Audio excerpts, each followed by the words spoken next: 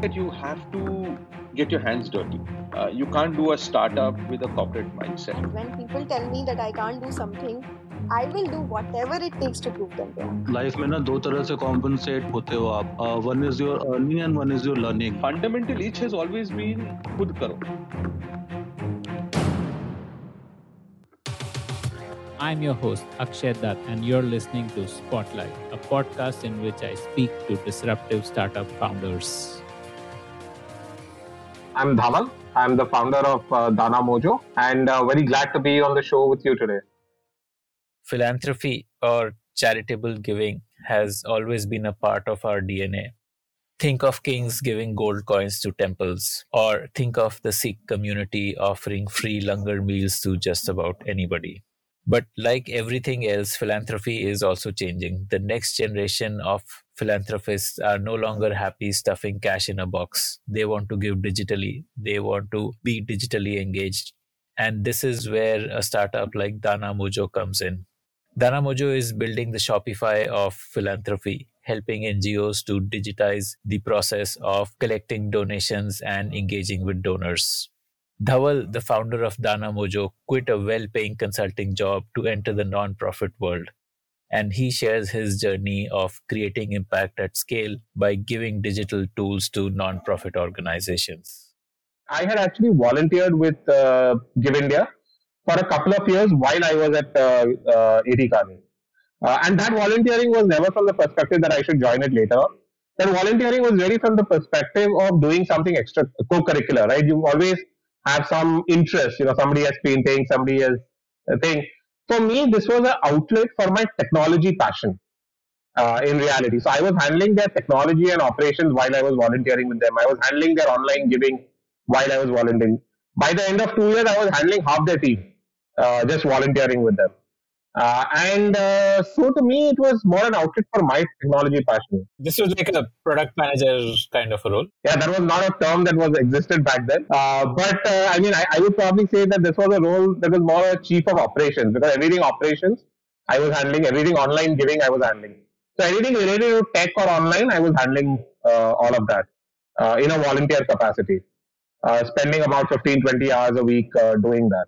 So you were looking at operations from the angle of how can we automate it to make it smoother? Absolutely, yeah. So a lot of automation stuff that we had done back then as well. And that's something that interested me, and I was doing that. You're absolutely right. I mean, from a compensation perspective, I took a 80% hit when I joined Give India.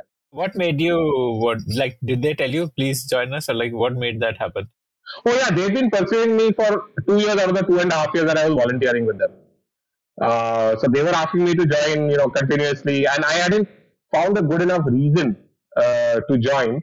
But I think the biggest reason why I joined was I felt that there were people with a lot more passion, a lot more interest, role models that I could see for myself, things which I had, that I really aspired to in my career, in my journey.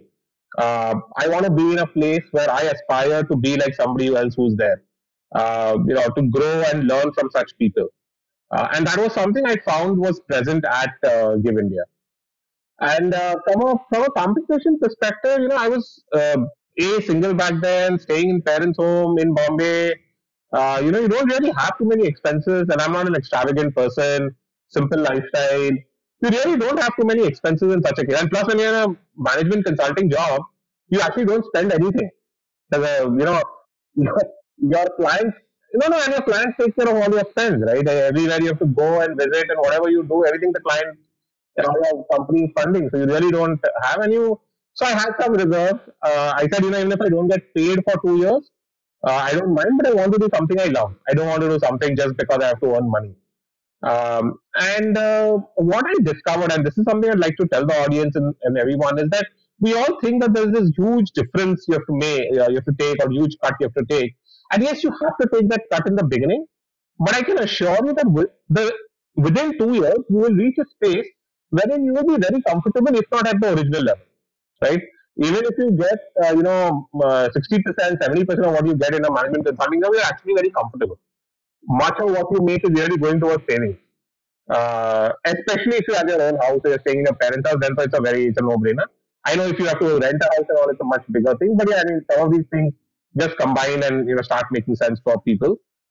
So I think that makes a big difference because, and this reason is because in the beginning, the non-profit doesn't know how good or how good you are, how capable you are, and it will take them a bit of time to figure that out. But once they do and they see that value in you, which will be very visible in 3 to 6 months, then you can start getting paid a lot better. So they don't have the appetite to take risk on you.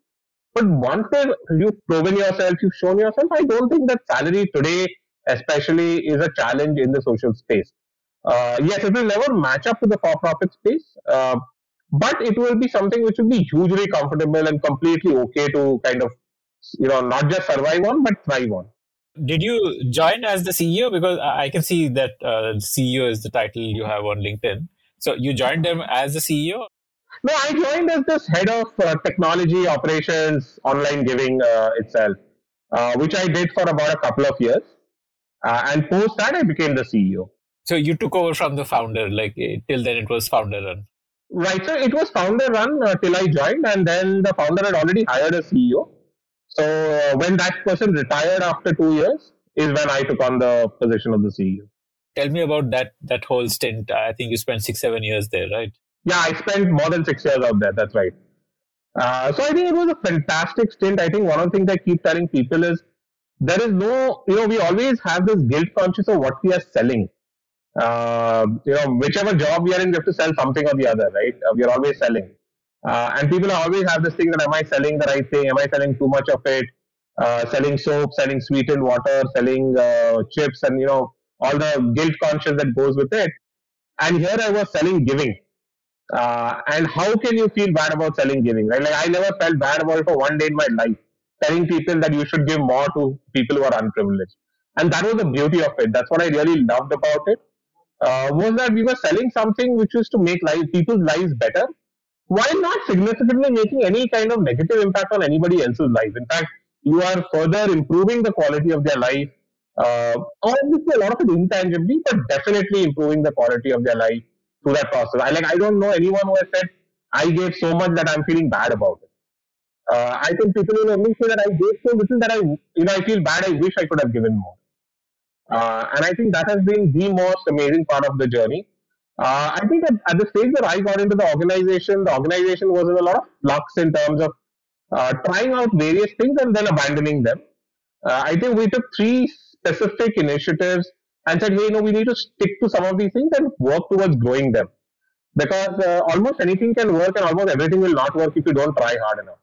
So Give India is essentially like a aggregator, right? It aggregates demand and supply in a single platform. Like your supply being donors who want to give and demand being noble causes which are seeking money.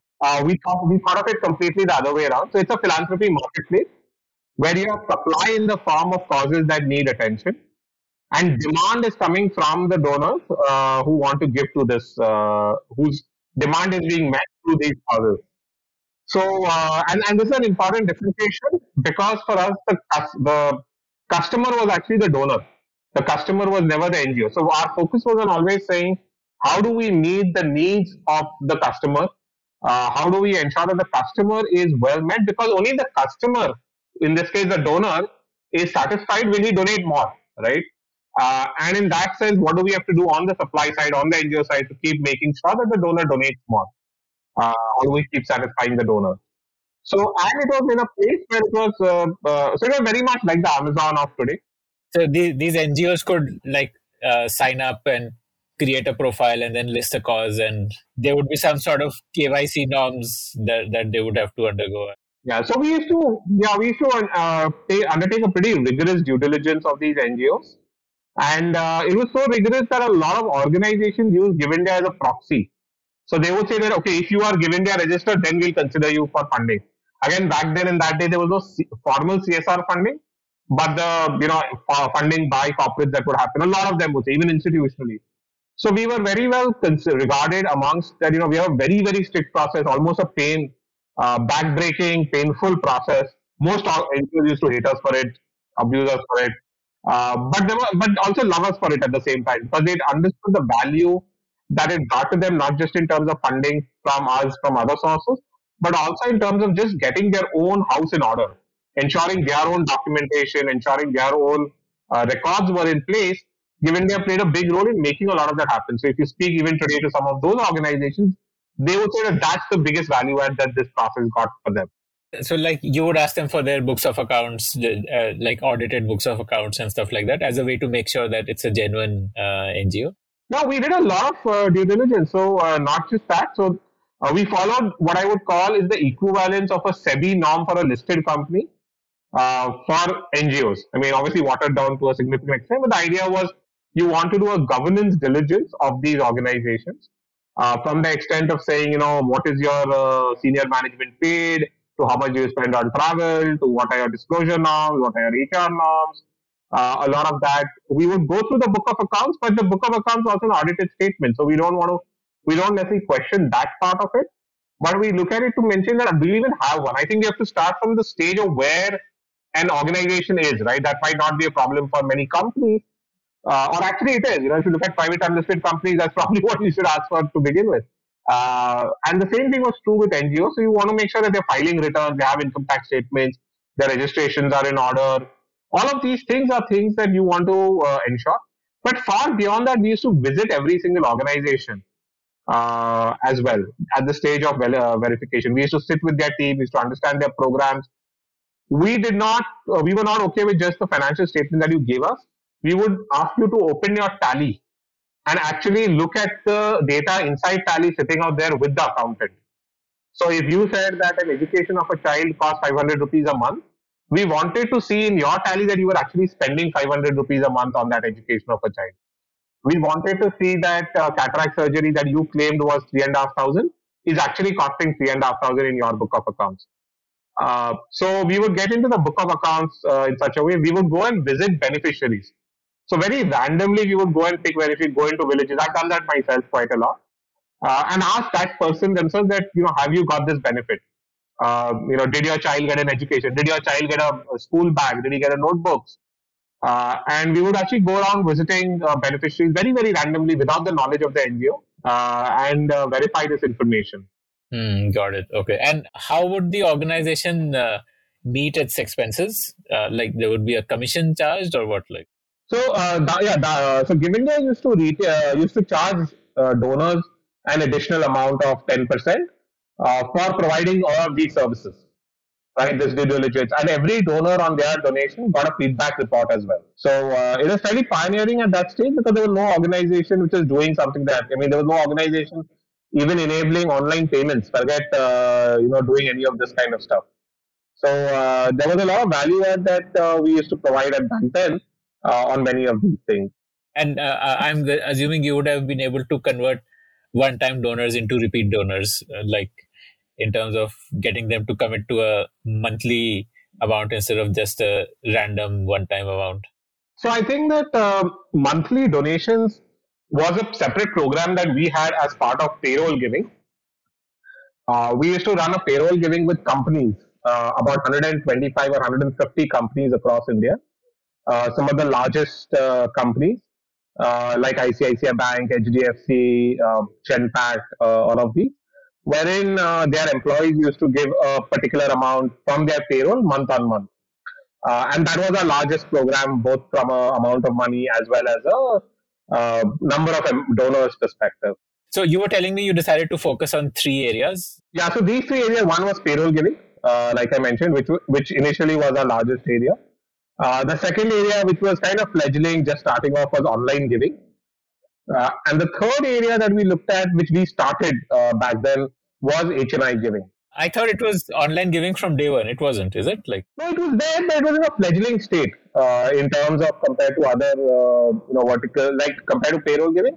It was in a very small state. One of the things that Give India had pioneered and had run for a while was marathons, doing charity in marathons right from 2003 when the Bombay Marathon first started up to 2008. But then it stopped doing marathons. So that was the largest chunk of, from a vertical perspective. And once it stopped doing marathons, then payroll giving became the largest. But online was a very, very fledgling, small source back then. And we said, these are the 3 areas that we try to work on, focus on. And by the time I left. Each of them was contributing about one third. What made you leave Give India and become an entrepreneur? Like, tell me about that journey. So I think when you spend some time in an organization, and you obviously realize that there are other things that can help this journey of giving.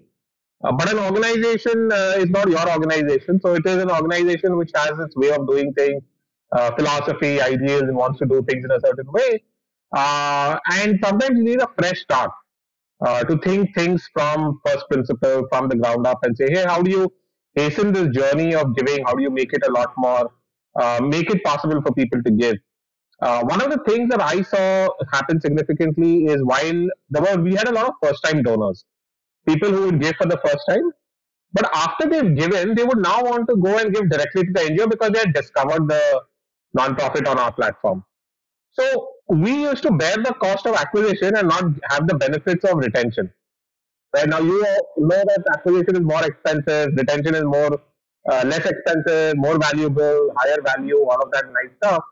But we didn't get the benefit of that. So I thought that this is something we need to look at as one element. How do you make sure that a retained donor also stays on your own platform?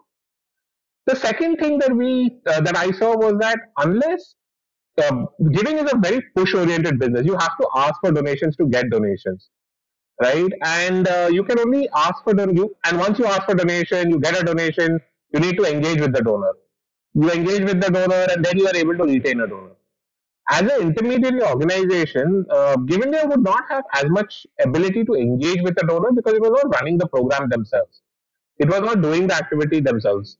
So the one who will have the most ability to engage the donor is the NGO on the ground, is the eventual NGO, right? So we said we need to create a more direct channel between the donor as well as the NGO and allow them to converse with each other, allow them to engage with each other. And that is what our goal was, has become at Danamojo, is to allow this direct conversation to happen, engagement to build up, and for us to play that role of providing the tools, the systems, the training, if we might, towards making that happen.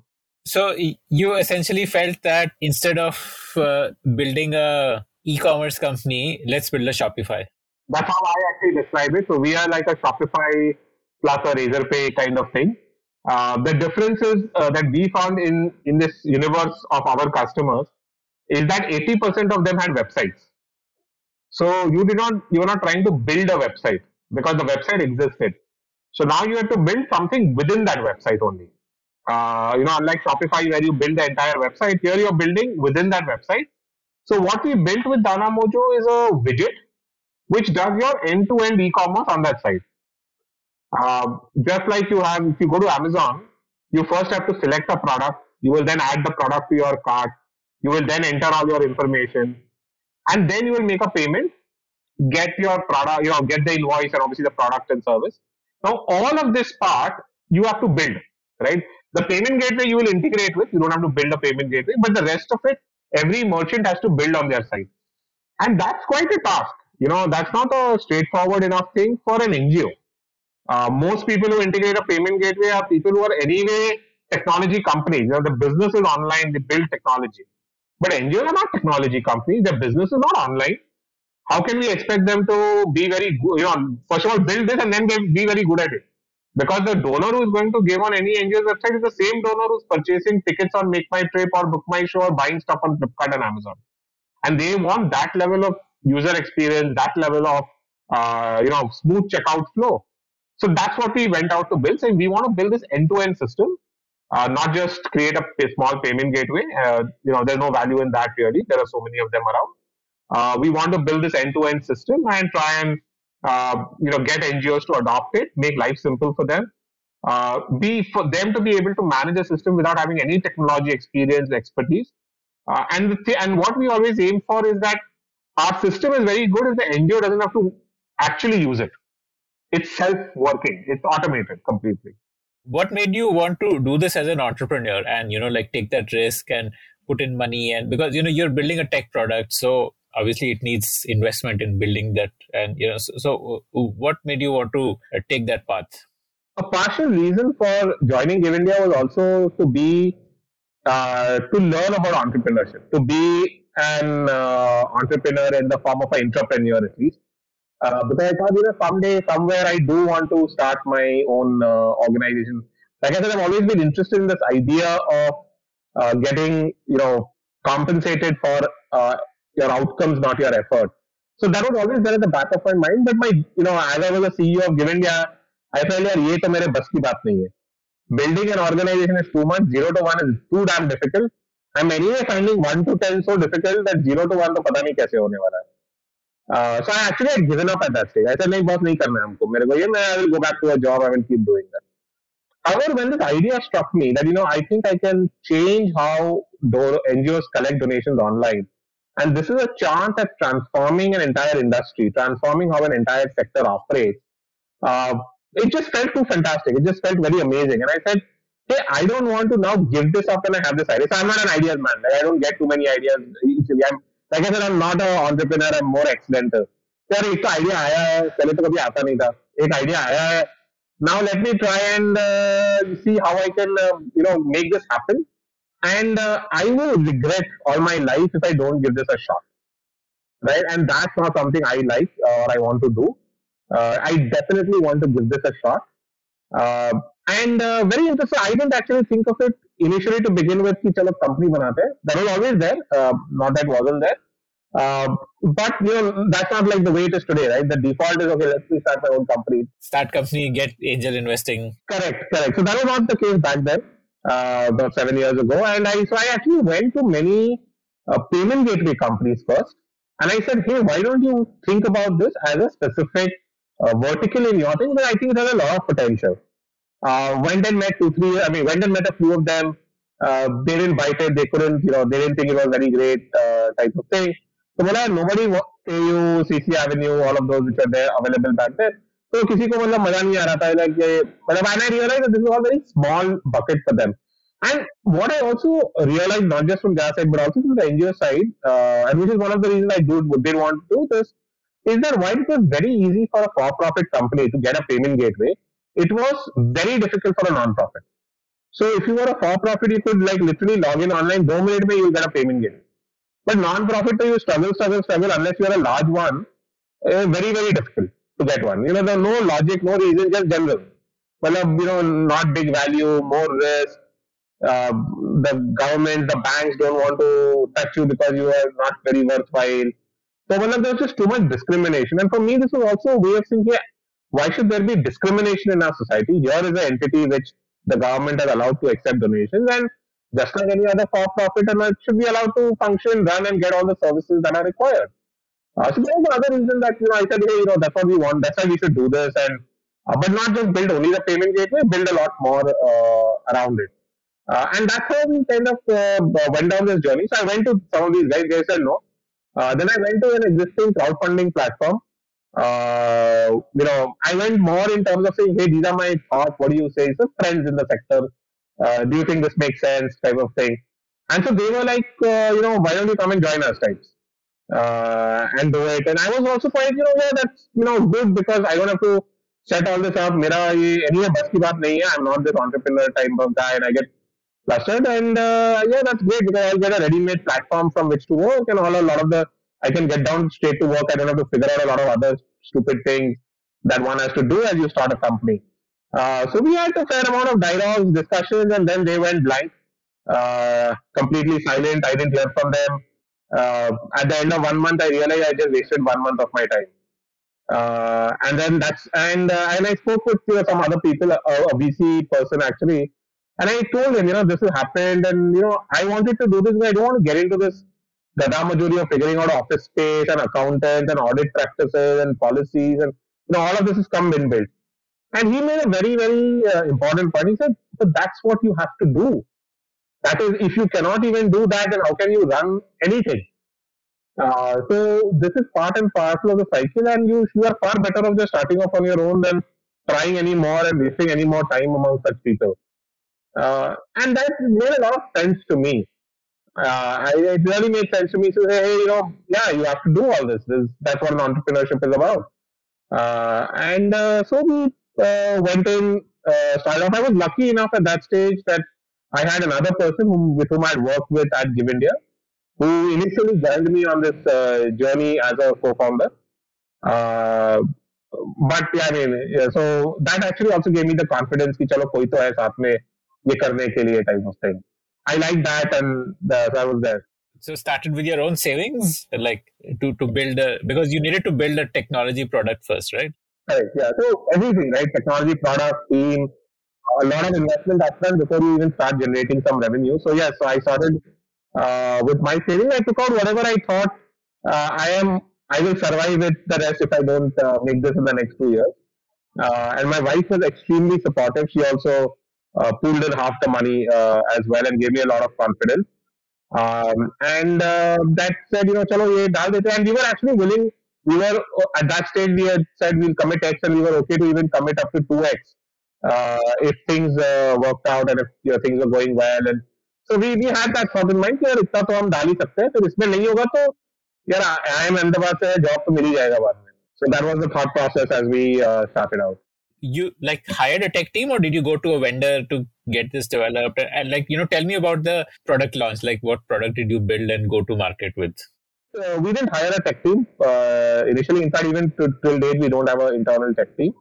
It's just far more cheaper to have a tech team outsourced, especially if you don't have a tech co-founder. I think if you need a tech co-founder to have a tech team in-house. A lot of advantages even in-house, but at least if you don't have, then it's a lot more cheaper when it's outside. So we started with that. We built what we call as an integrated payment solutions platform. At a very simplistic level, as you correctly said, it's a Shopify plus a Razorpay functionality for NGOs. So it provides this entire end-to-end system that I just explained about Amazon, giving the Amazon example, right from the point of a donor selecting what causes he wants to donate for, ensuring legal compliance, making sure that all the information that is required legally is collected, providing the payment options, and generating the ATG receipt and sending that off to him as well. And then from an NGO perspective, we also provide a lot of engagement features. So they can send newsletters to these donors. We run engagement campaigns. So like you built a newsletter tool, like a MailChimp kind of a tool. Yes, like a MailChimp type of thing. It's essentially today, we are evolving it towards a CRM for NGOs, where also the NGOs, they should use it to the extent they want to use it. Because they are aware that they don't have the bandwidth, and at times, and the people who don't have the bandwidth don't have the expertise. The people who have the expertise, don't have the bandwidth. So we want to make a tool where if they want to do something more, they can, but if they don't want to do it, will yet function the way it is functioning. So that's what we built out. And then over a period of time, we've added more platforms. So we started with a one-time platform. We now have a recurring platform. We have a QR code-based platform. We're going to soon be adding an offline module. We're soon going to be adding a donor dashboard. So a lot of other things that we've been adding over the last 5 years now. What was version 1 product? Like what was the pitch to an NGO for the version 1 product? Like just basically a donation workflow is automated. Pitch for the first 100 NGOs was literally a payment gateway dete. Because that was the pain point back then. No one used to get a payment gateway. So Akshay, to tell you the evolution in this space, 5 years ago, people would be asking us, "Acha, tum kya dete ho, batao?" 2 years later, it became, what is a payment gateway? Today, the conversation is, what are your charges? Okay.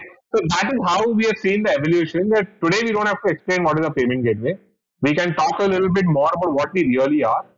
But back then, it was a payment gateway. In fact, I would prefer to call myself as a donation management system, which is what we really are. But NGOs will not understand that. We also know that we are providing more than that, and what we are really providing that NGOs want is a payment gateway in different forms and sizes and variations, which is why we call ourselves a payment solutions platform today. So it's easier to make that pitch and for them to understand us.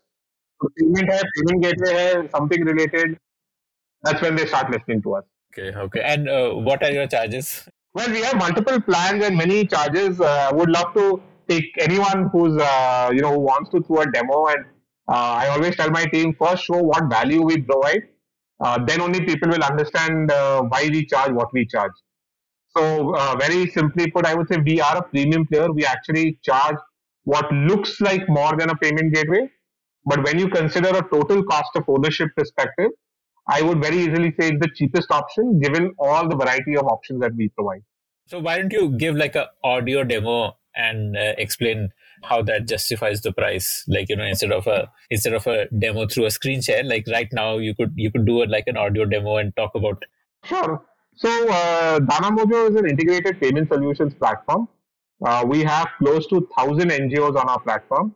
We are supported by Rohini Nilikani and the Tata Trust, and won many prizes for our offering, including notably from NASSCOM for our the Digital Social Innovation Awards, and been part of many incubators and accelerators as well, including from ISB, Zone Startups, and so on. Our NGOs are spread across 30 states of India. And what we offer is much more than a simple payment gateway. In fact, we encapsulate in what we call the 5 Cs from choice. So donors can donate to specific options. You as the NGO can create multiple donation products on our platform, and donors can donate to whatever they want out there. Second is compliance, through which we ensure peace of mind for you. 100% legal compliance from a fundraising perspective, and one which is continuously evolving. So the government says you have to collect certain details for all donors. In certain cases, you have to collect some more details. For foreign donors, you have to create different details. Correct. Like you need a PAN number, but if you don't have a PAN number, you can have something else. If you donate about 50,000, you need something. If you donate about 2 lakhs, you need something else. So various things are there which are required, and all of that is something we ensure that there is full compliance along with it. Like a donor KYC is needed basically, and you take care of that donor KYC. Yeah, we take care of that donor KYC completely.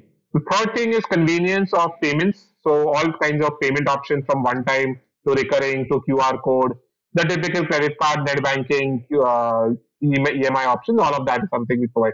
Very notably, we also provide international payment options, which is something which most NGOs will really find it difficult to get from any payment gateway. In fact, even some of the largest NGOs that we have seen do not have the option of an international payment gateway. Why is that so hard? So I think it's just a question of not understanding it well enough.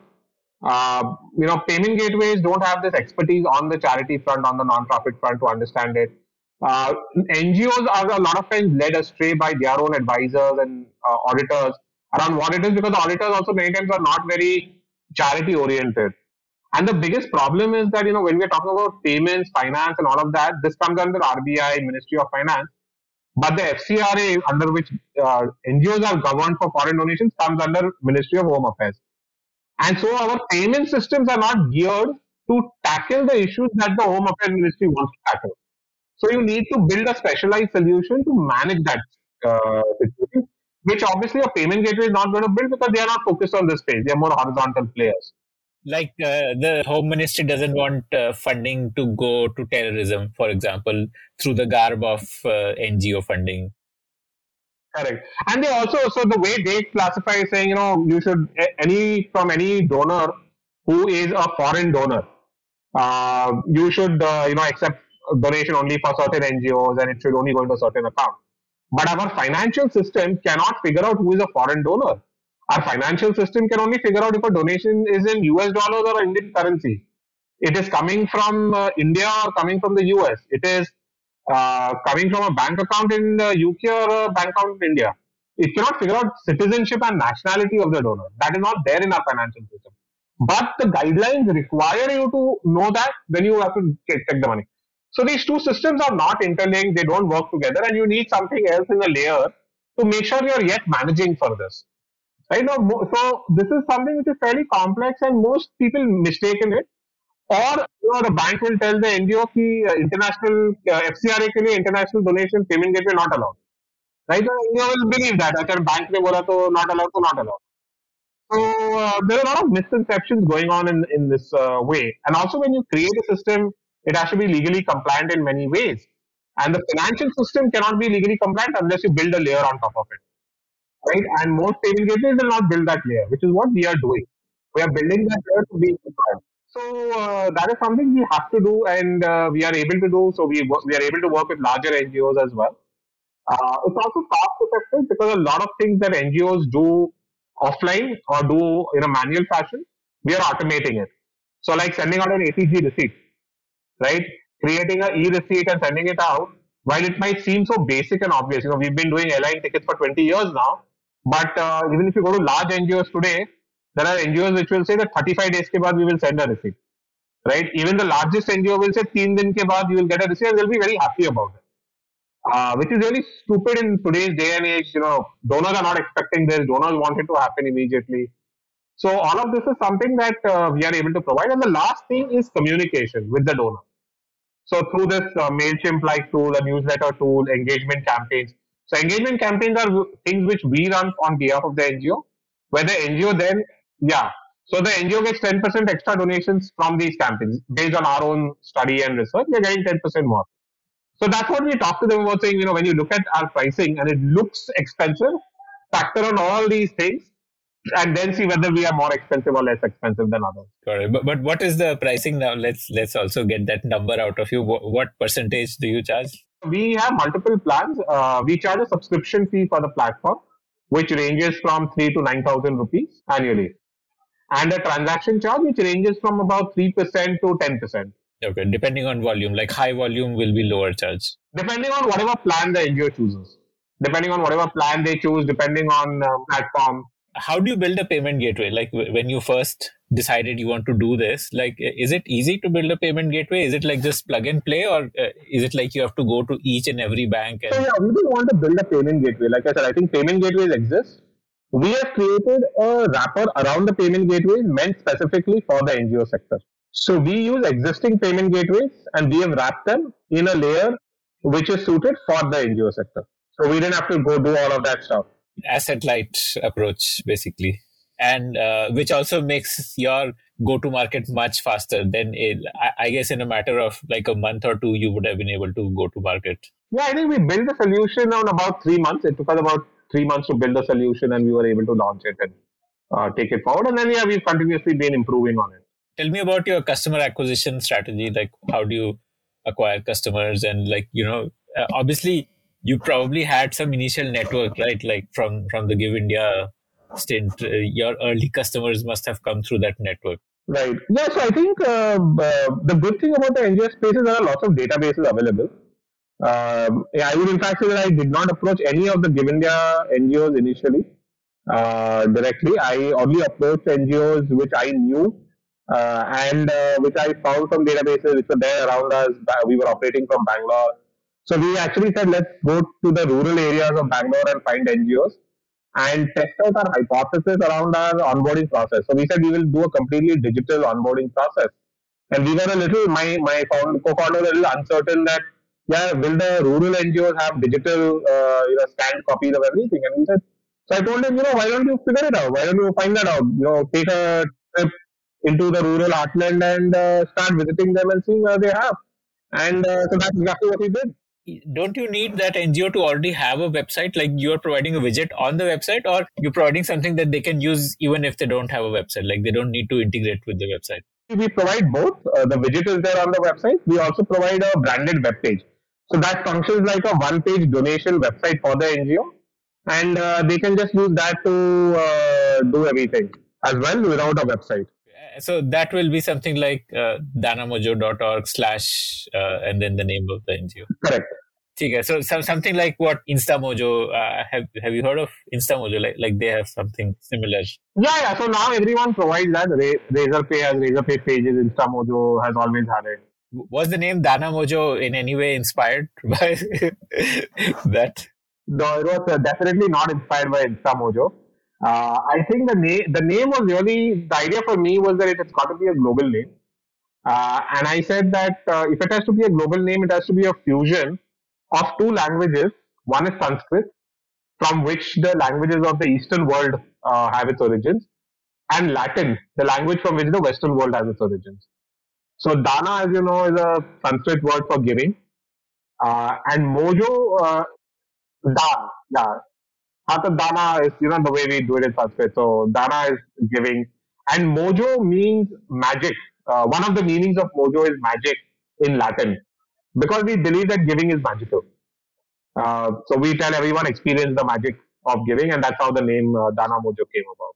So you were telling me the customer acquisition that your co-founder decided to make trips to rural Bangalore to see if. So he visited about 20 organizations across a week in rural Bangalore, and we found everyone had digital copies of their registration certificate. He said, "So onboarding to quite simple ho gaya." And initially, we were giving the platform away for free. We were not charging any subscription fee. In fact, it was never in our plan to charge it initially. That's how we only the transaction charge is what we thought we would charge, and then we also kind of released it to a select audience before we launched the campaign. So even before we launched the platform, we had 100 NGOs who had signed up with us, whose paperwork was completed. So literally the week after we launched the platform, we went live with these 100 organizations. And post that, it has largely been a journey wherein we've reached out to organizations through various means. Email has been our primary mechanism. But what we've also done is we've done workshops, fundraising workshops in various cities. We've run webinars, especially during the last 2 years of the pandemic. We've done training sessions with groups of NGOs. We've gone and met many of the large, I would probably say we met every single large and mid-sized NGO across the major cities of India. So we've done many of these things, and today most of what happens for us is word of mouth. People, NGOs get referred to us either by donors, volunteers, technology developers, chartered accountants, so other donors and volunteers who've experienced us elsewhere. So that's what drives us today. So what made you change the pricing from pure transaction to transaction plus subscription? So I think we realized very quickly that when we started, we got a lot of NGOs on board. In fact, I think in the first 6 months itself, we had more than 300 NGOs on board. And but none of them were raising money. Because it was free, NGOs which had 6 payment gateways took us on as the 7th payment gateway. And there was no reason for them not to use us. Right? I mean, so it became like one more thing to do, kisi de raha hai. And a lot of them have this misconception that the more the payment gateway I have, the more the money that I will get. Because the payment gateway will generate money for me. So we said that this is obviously not working for us because we are having more and more NGOs, but we're not generating any revenue out of them. So we said we need a sustainable model to make sure that this happens. So we actually started with a one-time fee first. Because we have a one-time cost in terms of just ensuring, onboarding process completion. So we started with one-time cost. And then we soon realized that, hey, NGOs, we think can pay a subscription fee, an annual fee. And that will allow us to keep upgrading our platform, keep growing, be sustainable, most importantly, and keep offering a higher quality of service. And the beautiful thing that we observed in the next 6 months as we made this monetization journey was that we started getting better quality of NGOs. We started getting NGOs which were raising more money. It was almost as if NGOs thought that because you are asking us to pay money, you are better, you will take us more seriously, and you will give us better service. You are higher quality, and so we will now invest with you. And at the same time, all those NGOs who are taking us the 6th, 7th payment gateway started dropping out. So now our effort, our resources were very, clearly aligned in the direction of making a greater impact in terms of the ones which were raising more money, the ones which actually had a need, the ones which were well known. It got very well aligned with that, and that's how we made the shift. So, did you register this as a for-profit or a non-profit? It's registered as a for-profit. The idea for me was always that if you are doing an activity which can be sustainable, you must always do it in a sustainable manner. You must not, go under the garb of a non-profit, get grant, and do it in an inefficient manner.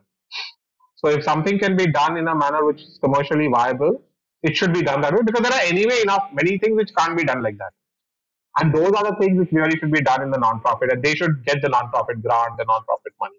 Okay. So your initial product would have been the automation of donation workflow. Then when did you launch the engagement product? So we launched the engagement product, I think, about 3 years ago. About 2.5 years after, or 3 years after we started, we launched the engagement product to make sure that the newsletter tools. But the campaign piece we started in 6 months itself. 6 months after we launched, we started the campaign piece wherein these campaigns were going on. And now we've been doing that for the last 5 years campaigns go out every month on without disruption. So that's something that happens. This campaign is is it a Danamojo campaign where multiple NGOs are featured in one mail, or does each NGO get its own campaign? So this is actually a standardized campaign where, for example, it is saying that it's Christmas. Why don't you donate? So it's a standard campaign, but it will have the link of the NGO that you previously donated for. So if you have donated to an NGO A, when you get this campaign, it will be NGO A's link. When I get this campaign, it will be NGO B's link. So the campaign is standardized, but it goes to the appropriate link of wherever you do it. So we never mix and match this. If you have donated to NGO A, you will only get communication with respect to NGO A. Yeah, and it's like a white labeled offering. Like there's no Danamojo logo in it anywhere. There will be a Danamojo logo, but the idea is that it is coming from the NGO. And essentially that NGO's database is getting targeted for that campaign. That's right. And if someone is present in two different databases, then you'll get two different mails, like one from each NGO. Yeah, then you'll get one from each NGO. These monthly campaigns that you're running for them, are they like highly templatized where you don't need much input? Or because I'm just thinking that it sounds very manual, no? If you need to like send updates. So like I said, they are standardized campaigns. They are not a NGO specific campaign. So it runs in one effort. It's not completely automated, but it is semi-automated in the sense that it is the same template, same graphic. We are not taking any inputs from the NGOs for this. NGOs only have an option of either opting into the campaign or opting out of the campaign. They don't have the option of changing the campaign. And they can choose which mail ID it's going from. Like it can go from their own mail ID, or it goes from a.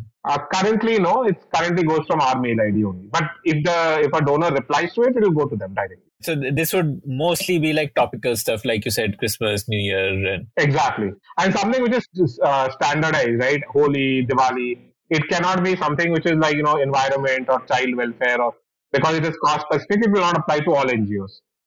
So it is something which is very, very commonalized across the board. What next in your product roadmap? Like when do you plan to launch a CRM kind of a product, and what will that look like, and how will that be useful for an NGO? So that's what is our journey now for over the next 1 year. This is exactly what we even raised funding for from Rohini Nilekani and Tata Trust, Social Alpha, wherein we are looking to build a CRM to help them do a lot more automation and to give them a lot more insights from their own data. Because eventually what you want to be able to do is to say that when should I write to a donor such that he is most likely to donate and will donate to, right? That is a real insight that you want from any CRM. And that's what we are looking to build over the next. And so that's to give them lots of reporting, actionable, saying, hey, who donated 1 year ago but has not donated? Who donated in this month 1 year back? Who has donated? Who has not donated in the last 1 year? And then to be able to send them campaigns and templates on mails on that kind of stuff. Developing the reporting, developing the action, and developing the templates to make all of this a lot more seamless. Will they need to actually do this stuff, like look at reports and make campaigns and run it, or will it just be like nudge based where your system will offer a recommendation that send this campaign and they just have to do single click and it's done? Like what will it be? Yeah, so that's what the aim is. I think the eventual aim is to actually say that is not even to have nudge based and make a click. Is to say, yes, I want to send these type of campaigns and please keep doing this every month. So it should not even require my intervention. The system will automatically figure out using some algorithmic logic that these are the people to target, this is the mails to send, and so on. Correct. And they will just enable it. So they'll have that option of saying, do I want to do it manually, automated, or who do I want to send what template? But the easiest option of saying just do it every month will also be there. Mm-hmm. And then stuff like how if I put a product to my cart, then Amazon will send me a mail a day later that that let's say quantity is limited, buy now or whatever, like because they know I want to buy that. Yeah, so that's something we've already done always right from day one. I think that was always there, that the cart abandonment thing, that if you've not donated, then you can donate. So that's always been part of our strategy. So those nudges to donors will also, like some of them are automated and then they will further get automated. And we also we're looking at building a lot more tools which are more also both NGO and donor centric. So like I said, building a donor dashboard, right? So that the donor has access to his history. So like on Amazon, you have my transaction history, providing access to their donation history. providing a way for the donor to just download that information such that it is available in a manner ready for him to file returns with his income tax returns, right? Because that's what a donor really cares about. So having all of that in place, a lot of new regulation has come in, which will also require the NGOs to file this with the income tax department.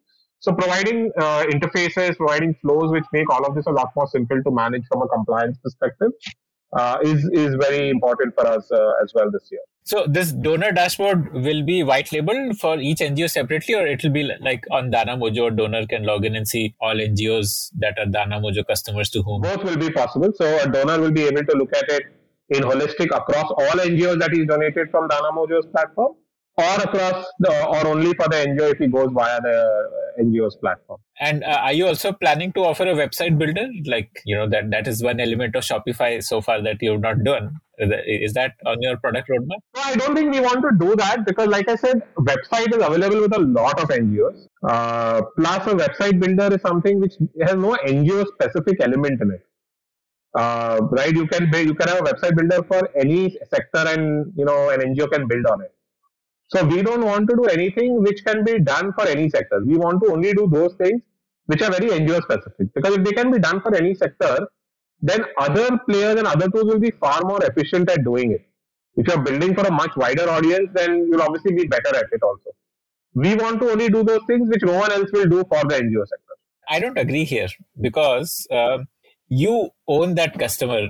Why not give him everything?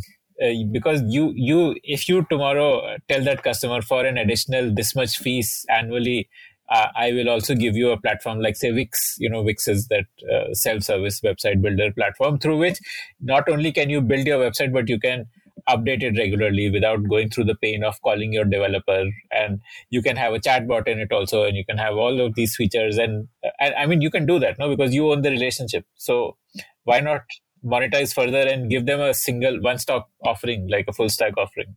Couple of things. First of all, an NGO person, like I said, is not technologically advanced, right? He cannot do any of this on his own, even if you give him a platform, which is why I said my platform is a platform where it will work automatically and you don't need any manual intervention if you don't want to do it. Only if you want advanced features do you need to intervene manually. Now, if you give him such a platform, it means I have to build on it. He's not going to be able to do it. Now, this becomes a service offering. We don't want to be in the service space because we do not believe that this is monetarily remunerative at the same level as a platform or a product space. We think that's the best approach with the NGO space. Second, instead of and this will cost a lot to build out. You cannot, you cannot build a separate version of Wix and say that it doesn't have all the features, but I will yet charge something for it. So it's not remunerative. It's not efficient. If I'm building something, I might as well sell it to everybody. Why should I restrict it to the NGO space? There is no value to that. Third, if I own the customer, I will develop a reseller model with a Wix, right? I can always develop a reseller model with Wix and sell that to the customer rather than sell it as a build it myself, right? But even that I don't want to do because that is deviating from my purpose and my core of what I am trying to do. I am not trying to be a service provider to my customer. I am trying to build a certain product, a certain value, and say that's what I will provide to my customer. And that is what I am going to get more and more customers for. So it's a different approach in that sense. Just because I sell one thing doesn't mean I can fulfill everything. That tomorrow I will build an accounting system. I'll try and replace tally values. I will never be able to be in spaces which are already occupied, right? I want to be in spaces which are not occupied. They are also more lucrative. They are also more value adding, not just to the NGO, but society in general, right? No point in building stuff which is already there. So that's where we are focused on. Obviously, if you have a value proposition in a space which is better than what current offerings are, then yes, we will certainly again position it as a product, as a platform, and do more around it. There would be a new breed of NGOs which have more tech-savvy founders who are actually able to make use of a self-service website building tool. Absolutely. I think all the new kids are definitely in the arena that you see, but they will also use a Wix as well. Why would they choose to use a new platform, something which is recently developed, something which is not going to be at that level at which a Wix or a WordPress can be today? So I don't see any value add that we are able to provide that is better than that beyond owning the customer. And in all honesty, you start from a website. You don't start from a payment gateway. So the guys who really own the customer then is Wix and WordPress, not us. There is a platform play to be chased because you have data. You have data of, let's say, lakhs of donors in India. There could be a play in terms of like cross promotion, because if you know that these people are interested in one cause, then you could present to them a curated set of NGOs around that cause. You have this preferences, like you have this demographic, psychographic data of donors that has value in it, no? So we don't consider that we have data of the donor, because this donor has been brought by the NGO itself. So it is the NGO's donor, it is not our donor. The day we use the donor for any other purpose, we have lost the NGO as a customer. We have lost the trust of the NGO. So for us, the NGO is our customer. And all the donors who are coming are really customers of that NGO.